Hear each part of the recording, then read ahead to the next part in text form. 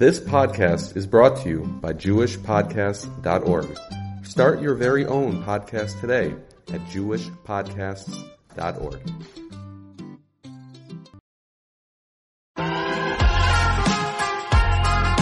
You're listening to the Yeshiva of Newark at IDT Podcast. I'm your host and curator, Rabbi Avram Kivelevich, and I hope you enjoy this episode. Well, I'm here with my friend, Meir Schiller, in a program that I've titled Meir Einei Chachamim. Those of you that were listening last week remember that we spoke about the intractable situation in Rav Meir's eyes about the Gaza war. And I was talking to Rav Meir off pod yesterday, and as much as our hearts and our minds, our emotions and feelings and perhaps, our anger and frustration and are about what is going to be the next step, what is going to happen, I felt that as a responsible podcaster, I wanted to be able to present something that is, first of all, perhaps a sort of an oasis, a balm, something away from the talking heads and the different opinions, and also something which I think can be something we can turn to that isn't necessarily a creature of a specific time period and a specific time of crisis.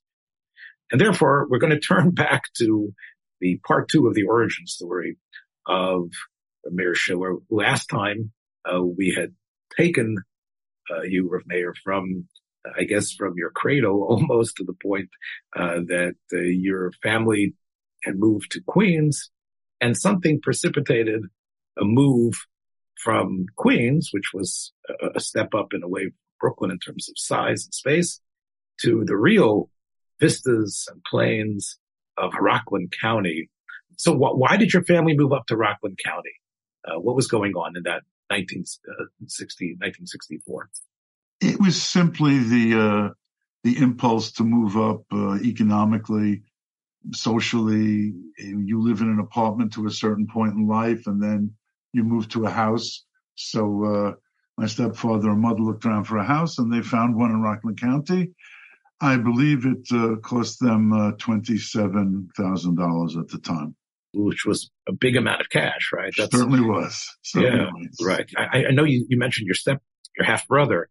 So it was just you and your brother and your parents, you're staying in a house. So it must have been unshackling you. It must have been, in a way, a great sense of freedom moving into that home. Except that I had, as a child, seen part of my identity as being a Brooklyn, Queens, New York City boy. So I wondered how I would recreate my identity as a member of Suburbanville. Mm-hmm. And it was a bit unsettling going from a community which was all urban Jewish in Regal Park to going to this Rockland County where there were many, many non-Jews. Kakiat Junior High School, which I entered in 7th grade of 1963, Kakiat Junior High was probably 60% non-Jewish at that time.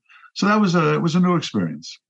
Right. A lot different than the way you described Horace Harding School, which was, although there weren't religious Jews there, but the ethnic aspect of the school was clearly Jewish. Plus, don't neglect the fact that in Brooklyn and Queens, you could go outside, go downstairs in your apartment house and have friends to play with. This was not the case in Rockland County, where you were very much geographically isolated. So that also was a new social experience.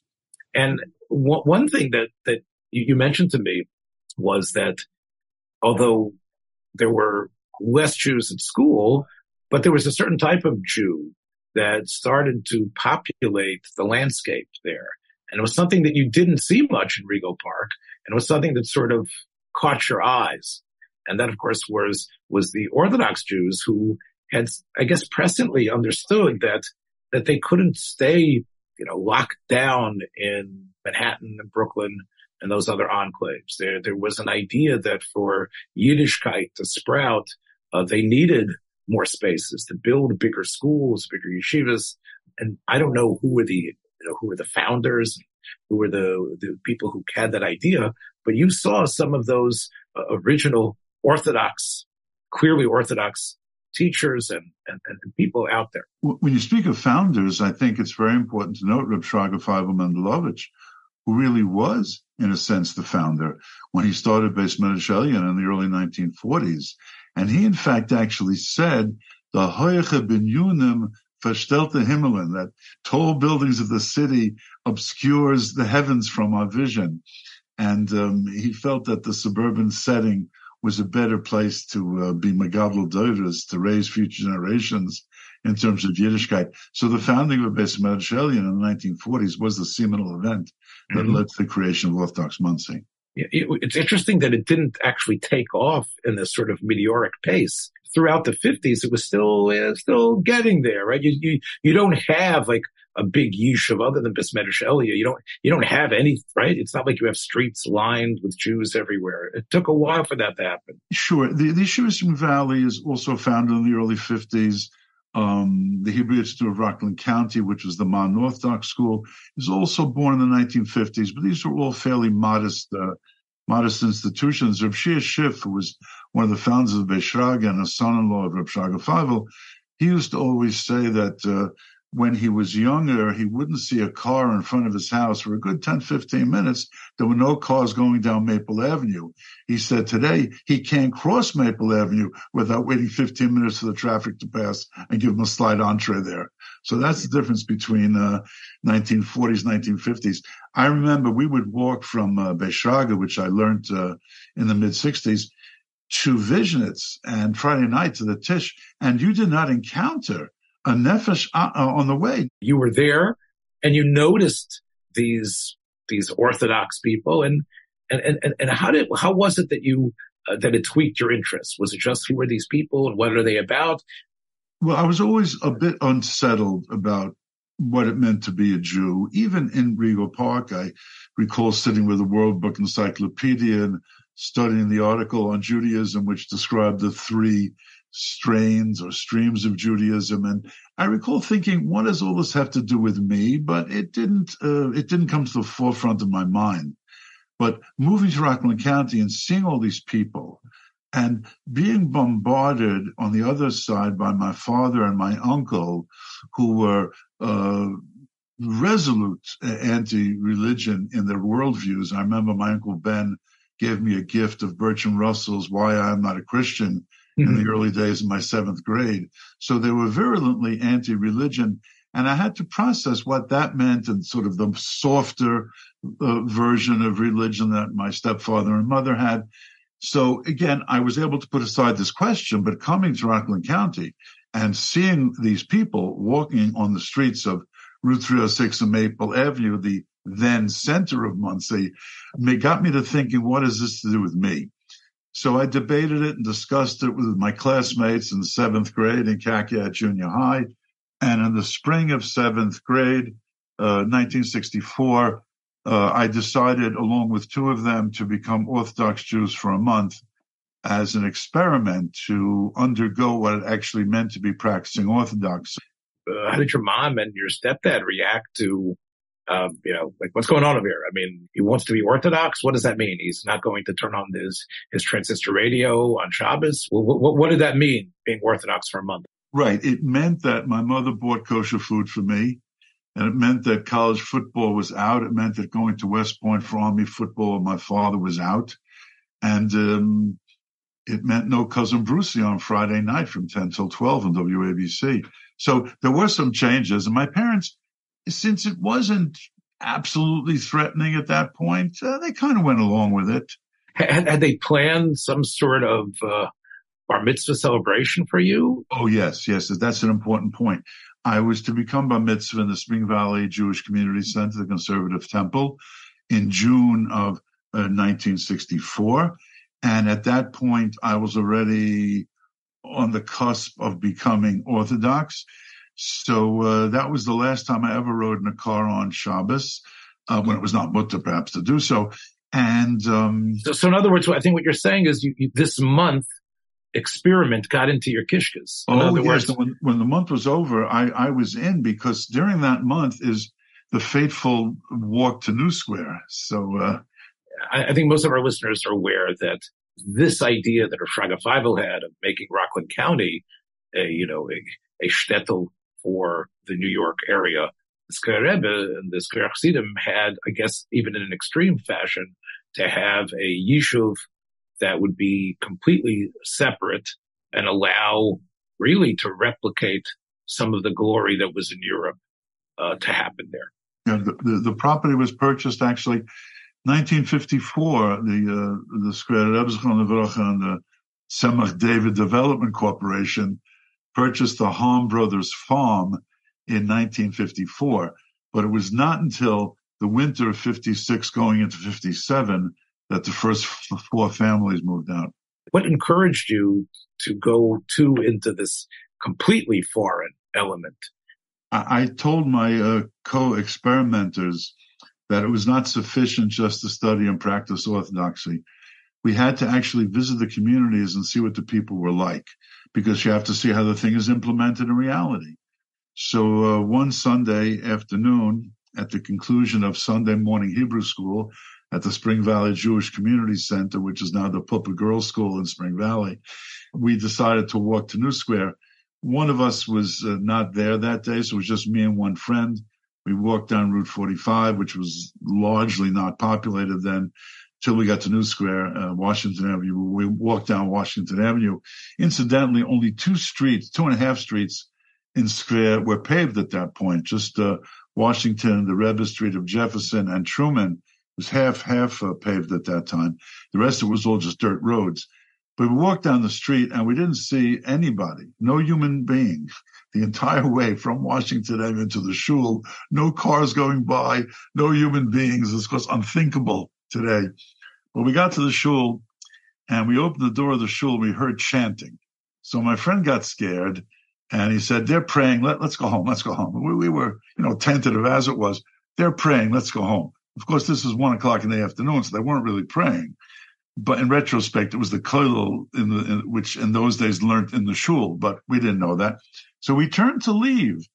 And just as we were leaving, Reb Shaya Ungar, who is the gabbai of the Reb Zechon Vilcha and the Antik Skver Rebbe, he came. He was coming to shul to pick up the Reb Zechon Vilcha and escort him home. He would stay in shul 2-3 hours after davening and learn in the shul in his room. So Reb Shaya came to pick up the Reb Zechon Vilcha. So he approached us. He said, "Oh, boys, welcome. What are you doing here? Very friendly welcome." And we told him we're conducting an experiment with Orthodox Judaism for a month. And he said, "Really? Well, there is somebody in the synagogue right now who became Orthodox 2 years ago, and he's actually a movie star. Would you like to meet him?" And this was, of course, Stephen Hill of Mission Impossible and Law and Order fame. And he took us into the shul to Shlomo Hill was standing there with tallis and a Tom Tefillin, and he was reciting Tehillim. This is 1 PM. I guess he had lingered after the Rebbe's minyan, and we began to speak to him. And some of the Kol Yingelite surrounded us. These are all, of course, today's Zaydas and Elta Zaydas. They surrounded us. And while we were talking, the Reb Zechon Livracha came out of his room on the side, and of course, Shai immediately ran to escort him. And Shlomo Hill turned to us and said, "That's the Rebbe. He's a very holy man." It made a deep impression on me. And the next day in public school, the class gathered around Mr. Williams' English room, first period of the day, and asked us, what was it like? And I began to relate the story. And when I got to the point where I said the Rebbe came out of his room and went up to kiss the curtain in front of the ark, and one of the girls said, "What did he look like? What did Rebbe look like?" And my friend, Paul Pakchar, said, "What did he look like? Let me tell you, he looked like Moses coming down from the mountain. That's what he looked like."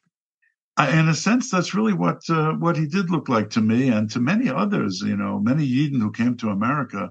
For the first time they saw the Reb Zechon Livracha, they describe it as an electrifying experience. Many Chassidish Yidden from other Chassidus described it that way. I think people need to know that, unlike the sort of dramatic and imposing aspect that you sometimes get from Rebbes at that period in the United States, Skver Rebbe was very much much more nechba lakelim, right? He was someone who was quieter, was not a dabran. He didn't speak it's not like a whirlwind. It was the modest tread of a saint. It was really the aspect of sweetness and beauty and love, I guess, more than it was like this powerful laser coming from his eyes. Very much so. Very much so. There was no public speaking. The only public events with the Titian throughout the years, there were dozens, maybe hundreds of times when the extent of his Yedias HaTorah was noted in the natural flow of life, but it was never a public affair. The first few years of the yeshiva, there was a bechina at which he was present, but even that ended at a certain point. There was a desire to maintain a certain behaltenkeit, a certain introspective privacy, which would be unique in any era, but certainly unique then.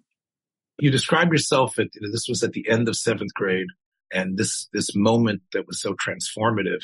But you went back to your school. So, I mean, Craig Schiller was not the same. And did you know that? Did you know that that, like you say, this experiment was now going to morph into permanence, and that somehow, Skver would somehow be the beacon that would continuously call out to you? I kept the drama going till the end of the month because the class was very interested as to whether I was going to remain in or opt back to rejoin their world. So I kept the drama going, but for myself, I knew it was over. I was in. And as far as Skver went, so that's when I began to read extensively about Hasidim and Chassidus, and I read Buber's Tales of the Hasidim and the Romance of Hasidim by Mencken and Newman, the Reform rabbis. I forget the name of the book, but I read extensively about Hasidim and Chassidus from that point on, because I sort of sensed that I wanted to be in this. It wasn't clear to me how that was going to happen, but it was fairly clear to me I wanted to be in this thing. And certainly the fact that Shlomo Hill had done it to a large degree was a motivation. Let's talk about two things before we move on.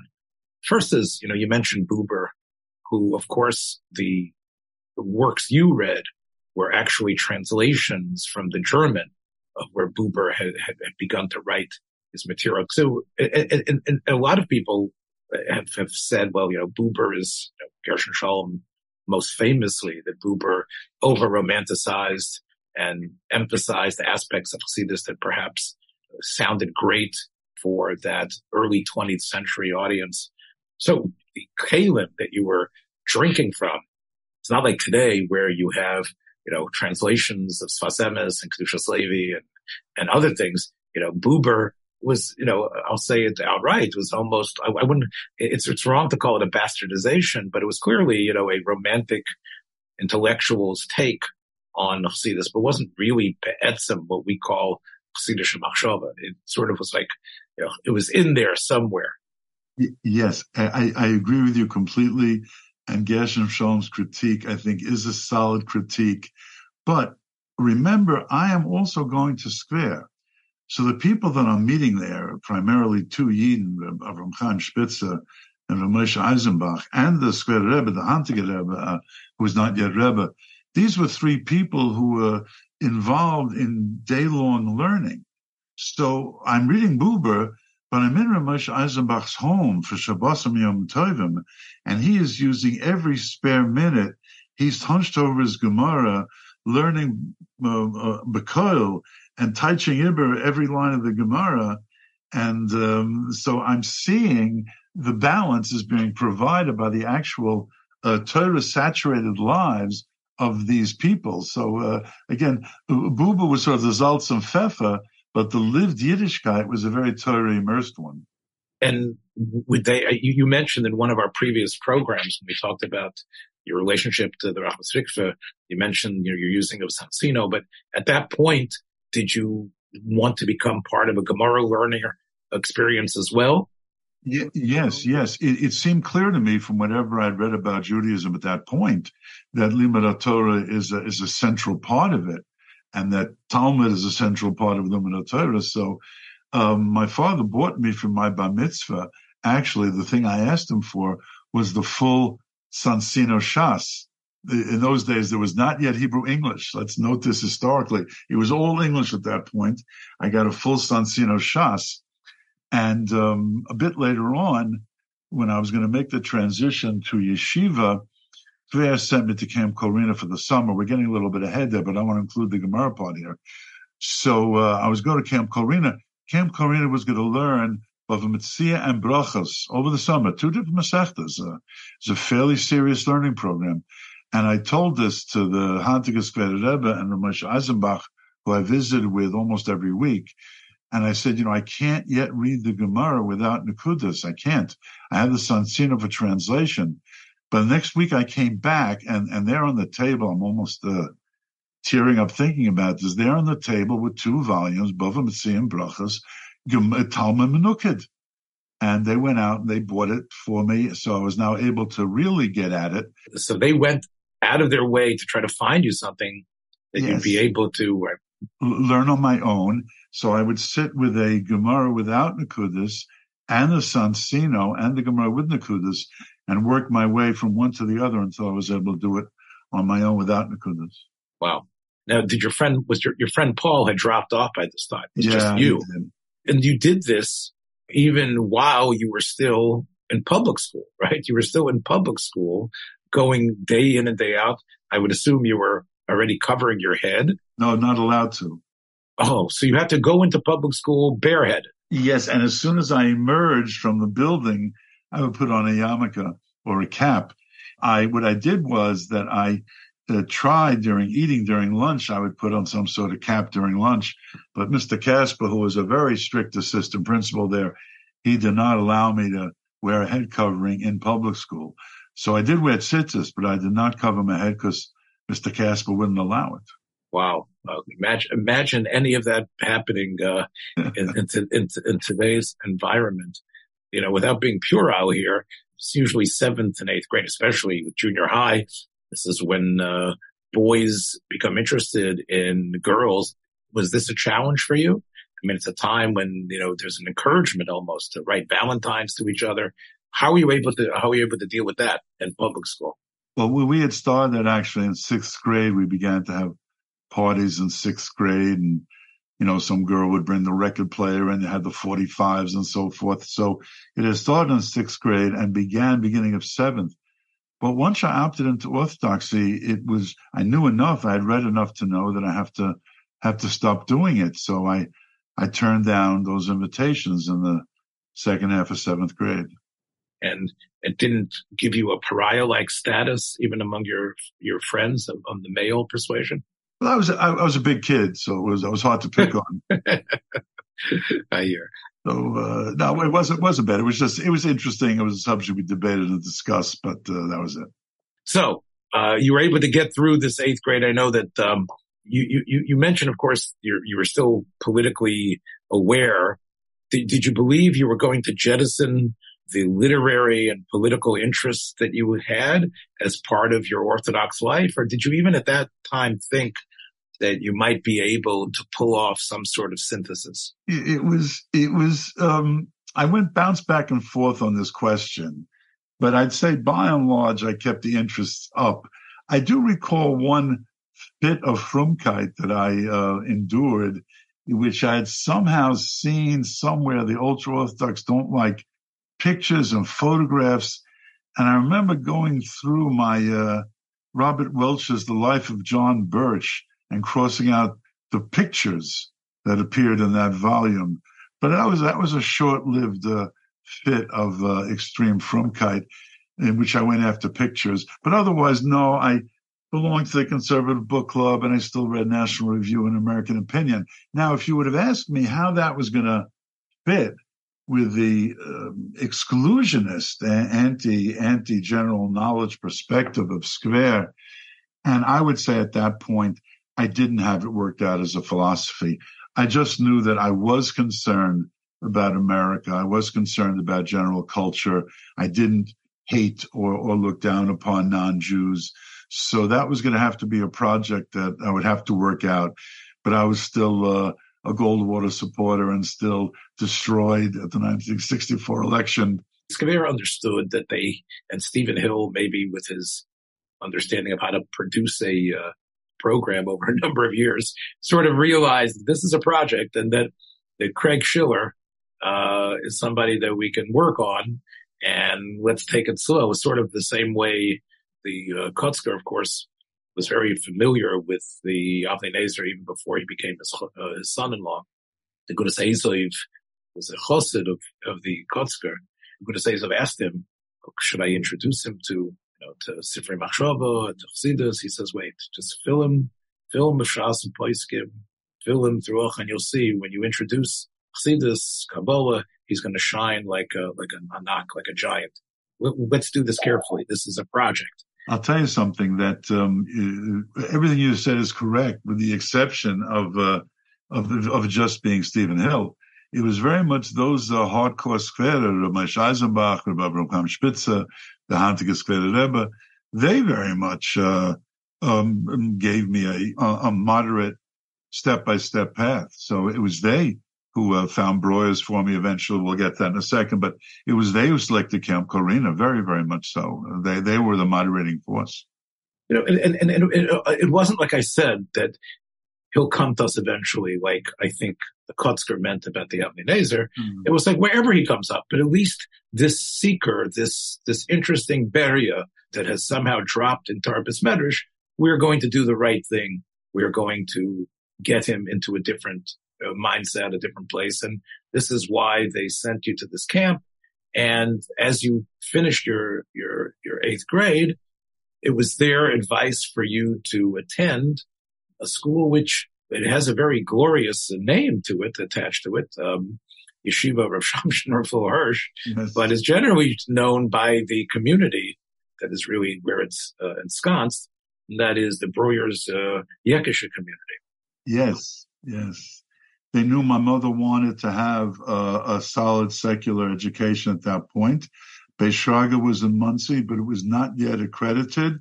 Beis Shraga used to go to Spring Valley High to take all regents. They weren't allowed to take regents in their buildings because they had no lab and no library. Although, again, as I say, with Beis Shraga in a convoluted way, Beis Shraga went to Spring Valley High and got the credits through them, but that was not going to satisfy my mother at that point. So Skver located Breuers, and they contacted the powers that be in Breuers, and Skver was makabel upon itself to pay schar limud. Now, how do I know this? Because Rabbi Avraham Chaim Spitzer, who was very involved in this, he himself collected money to pay my schar limud, and he also missionized a number of Skver Talmidim to, in their free time, collect money. So he would send me every month to Breuer's with a paper bag full of cash and coins, which is my schar limud for that month. Wow. I mean, and again, people who have visited the Skver enclave, we're not talking about Ashirim Muflogim. In other words, these are people who are struggling and worked hard to be able to put bread on the table.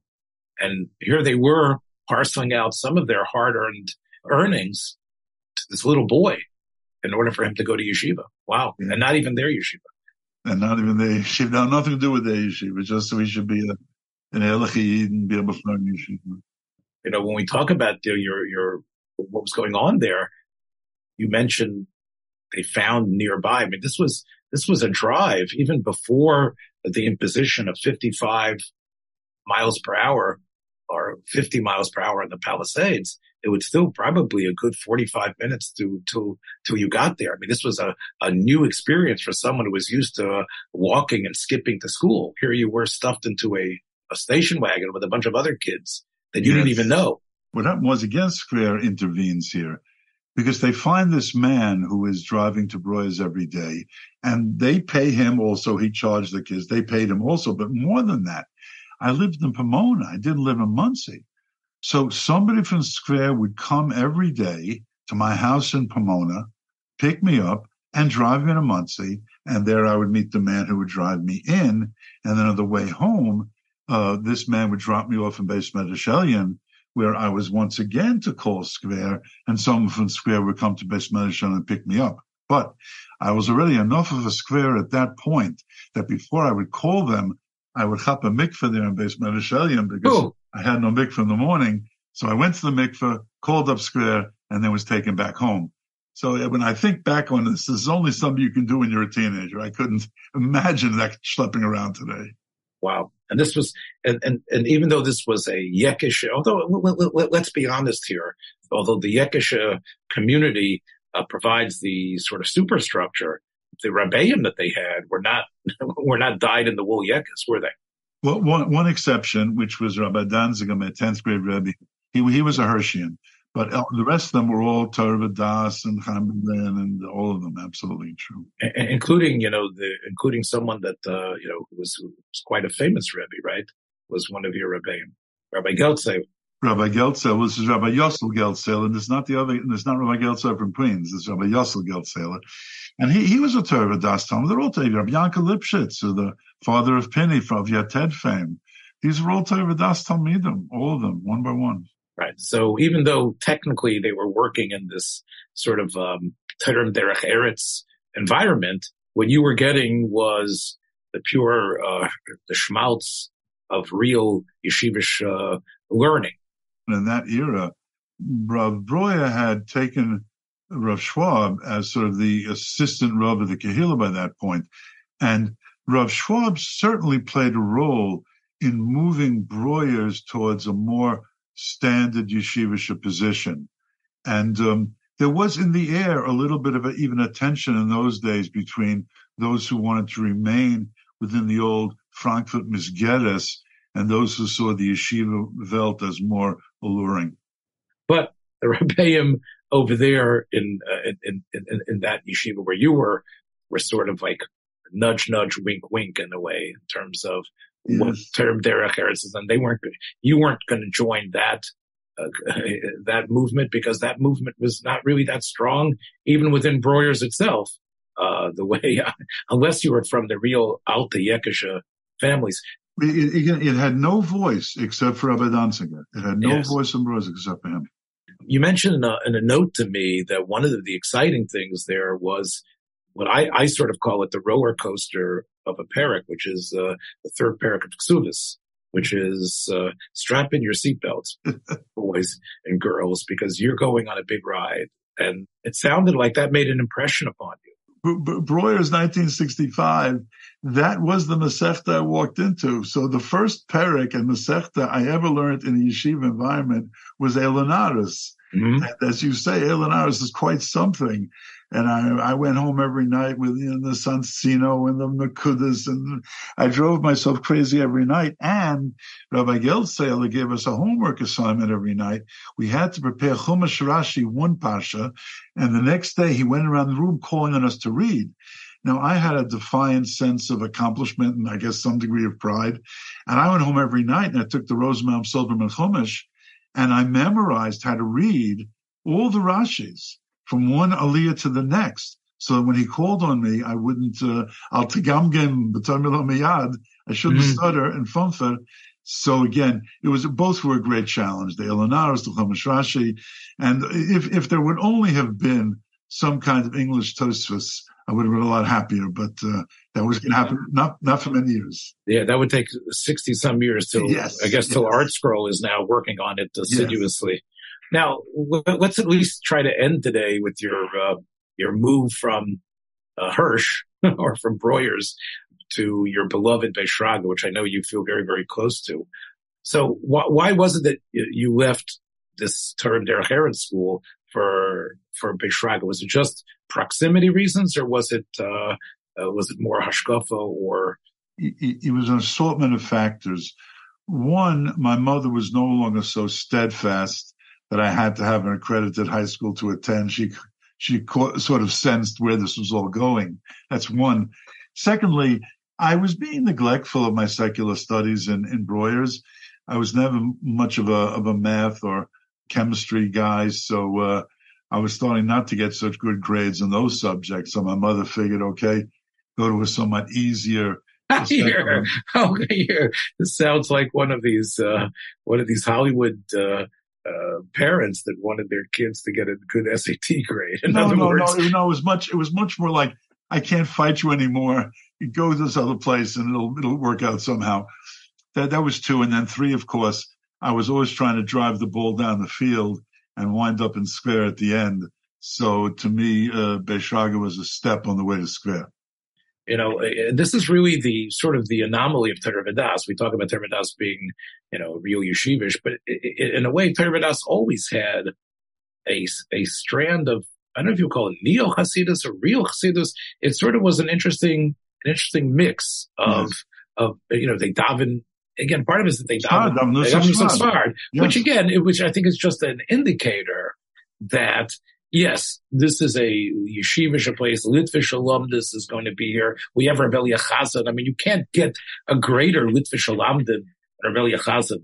But still, there's something about Torah V'das that has a Chassidish lilt to it. It's not Weiss Zokin, but it clearly is a move towards the Baal Shem Tov's view of what Torah and Avodah should be. Reb Shraga Feivel gave shiurim in Chassidish Svarim.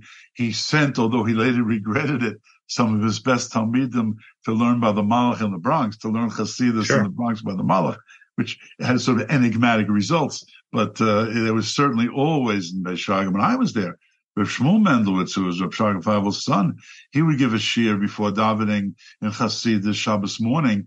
And when Reb Shmuel Feivelson came there and wanted to change the Zman of davening, because the Beis Shraga Zman of davening was either 8:30 or maybe it was even 9 o'clock at some point. That was because there used to be a shiur in Chassidus which Reb Shmuel Mendelowitz would give. So Reb Feivelson objected and wanted to move it to Zman Krishma Shazmanius. So they made a bargain with him that if he would wear a gartel, they would move the time of davening. So as long as he was a Beis Shraga, and Shmuel Feivelson wore a gartel, although he did have sort of a legalistic loophole, he wore it under his frock. So at this point, you said you were a big guy. You were no longer Craig anymore. You were Meyer at this point. Right. Yep. Now nobody knew you as Craig. You were Meyer. And did you start not shaving? Did you let your payas grow? But Baruch Hashem, I never shaved and I never cut my payas. So, although the results have been meager, but, I Baruch Hashem never shaved because by the time I became frum, I had not shaved and, I adopted the Chassidish approach of never shaving. So I never did. So I had a bit of peach fuzz at that point. So a razor has never touched your face ever. Wow. Even in terms of grooming, you've never guided, sort of like shaped yourself at all. The more hardcore Hasidim don't trim the mustache either, although there is more of a heter and halacha. But that's of course, sure. Don't do that, so I never did that either. Wow. Just to end off here, so this 11th and 12th grade, which you mentioned, of course, that Feivelson was the more litvak of the the crew. Oh yes. But by the time you were, let's say, a high school graduate, there was no question about it that you were more Chassidish than even the kids probably who were part of Beis Shraga, right? Oh, for sure. No, I never graduated high school, by the way, because I leave Beis Shraga midway through 12th grade, so I never graduated. But so you've never gotten your high school diploma? No. You're still able to get a job. Yes, indeed. By the way, today I don't think I would have gotten the job that I got in Yeshiva High School of Queens, but we'll get to that soon. But anyway, so what you say as far as my name goes, I did bring to Beis Shraga my Jastro, the 2-volume green volumes of Jastro. And I used them pretty extensively.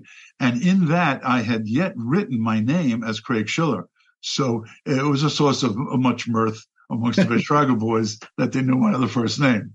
Well, look, I think I didn't think we were going to be able to cover in this period 14 years till your book.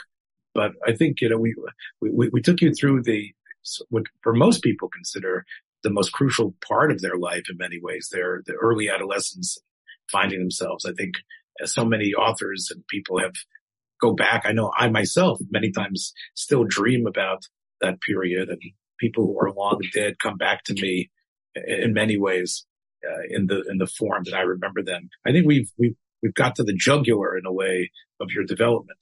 And I think this might be a good place to say, perhaps, we have the part 3 to come. Very good. All right. So we'll be back again with brachas and tefillas, of course, for the matzah of Achenu Beis Yisrael and the Chaylim particularly. So we'll see you, Ritz Hashem, next week with more Meir Einei Chachamim. Take care, everybody. Be well. Thank you so much for listening to this episode. I hope you liked what you heard. If you did, please take a moment to share this or any of the many episodes available on our platform with friends in order to help grow our community. Until next time, Shalom.